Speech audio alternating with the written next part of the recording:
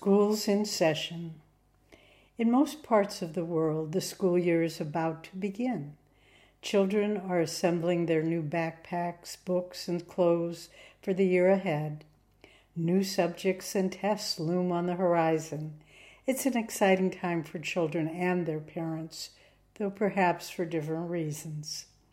Here in Assisi, we were recently discussing why people on the spiritual path have so many tests. It's for the same reason that school children do, to see how much we've learned and discover what things we still need to work on. For we are all learning, and the school of soul evolution in which we're enrolled has no summer vacations. It lasts from incarnation to incarnation and continues until we have learned the karmic lessons we need in order to be free. So tests often come to devotees to raise to conscious awareness the hidden karmic patterns that cause us suffering. The tests reveal both small and big karmic blind spots, and depending on the degree of misery they bring us, we're motivated to overcome them.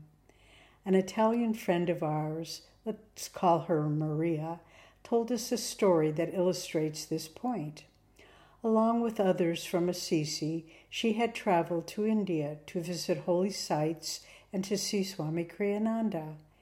At the end of the trip, everyone was packing for the return flight to Italy early the next day.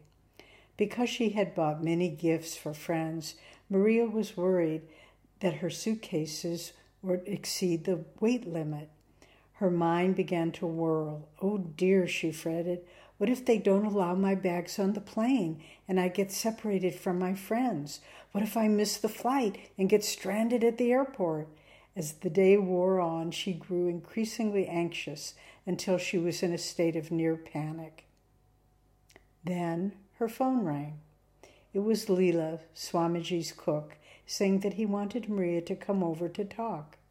Hurriedly, she made her way to his home, and they had a brief, loving exchange. Then he said, "I have a number of salt lamps that I'd like you to bring back to Italy for me. Can you fit them into your suitcase?" Swallowing her anxiety, she smiled and replied, "Of course, Swamiji." She returned to her hotel room even more anxious than before, but somehow managed to cram the heavy lamps into her bags. Now she was certain that they exceeded the weight limit and that impending disaster loomed. Well, you can probably guess the rest of the story. At the airport the next morning, when the ticket agent put her luggage on the scale, it was indeed well over the weight limit. Without a word, he attached the requisite tags to her bags and sent them down the conveyor belt.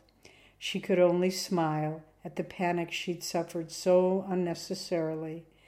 Upon reflection, she saw a pattern. How often she had allowed needless worries about the future to destroy her peace of mind. It was the heightened example of this test that helped her to see the karmic tendencies of fear and anxiety that often plagued her. More importantly, it helped her see how to overcome such trials with courage and faith. Our tests come not to punish us, but to show us in bold relief where we are in error and how to correct it. Master said, all of life's experiences are for our education and entertainment, but, he added ruefully, how few are either educated or entertained, end quote. So devotees are, in fact, often tested more frequently than most others because we've asked God to guide us to freedom. And as we continue our education in the school of soul evolution, we arrive finally at the end of each incarnation at what Swami Kriyananda called the final exam. In his beautiful essay by that name, he wrote, quote, "The most important moment of life is, in a very true sense, its last moment. For death is when we take our final exam.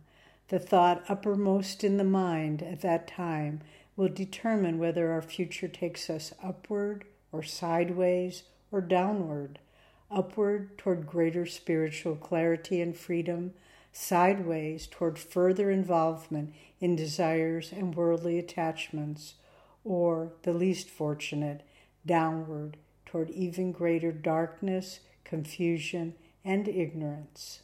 End quote. So, friends, keep this in mind. Every test that comes, if we embrace it as an opportunity to overcome past karma, brings us closer to final freedom. With joy, Nayaswami Devi. Well, friends, this is a wonderful topic, and I think one that we all deal with all of the time, because no one's life is without trials and tests. But for the devotee, there's a deeper purpose, because if we can consciously work, as we've been saying, with the tests that come to us in life, then we move forward on, as Master said, the spiral staircase of wakefulness, and we grow towards greater clarity and greater freedom.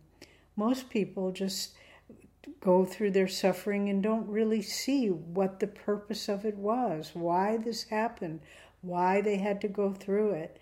I had two friends when I was in high school. One was just a very sweet person, not very thoughtful, and the other one was a rather deep soul.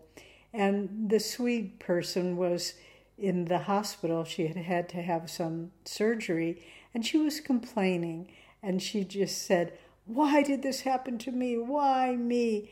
And my other thoughtful friend looked at her very deeply and said, "Why not you?"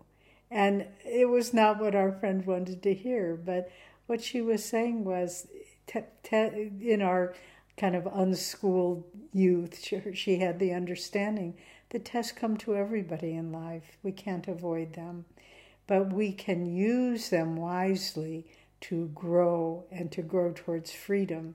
And then when we take the final exam, as Swami spoke about, then it has meaning to it.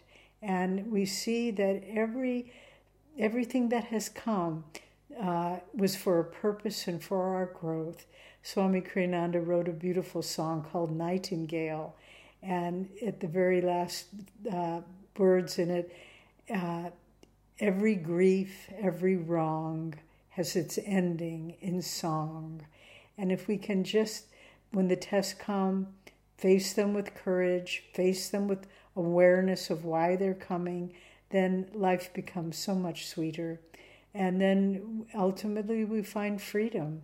And there's a beautiful quote in the Bible in which Christ says, "He that overcometh," meaning he that passes all of his karmic tests, "I will make a pillar in the temple of my Father, and he shall go out no more." So when we have passed our final exam and have found freedom, then the compulsive force of reincarnation no longer has a hold on us. God bless you.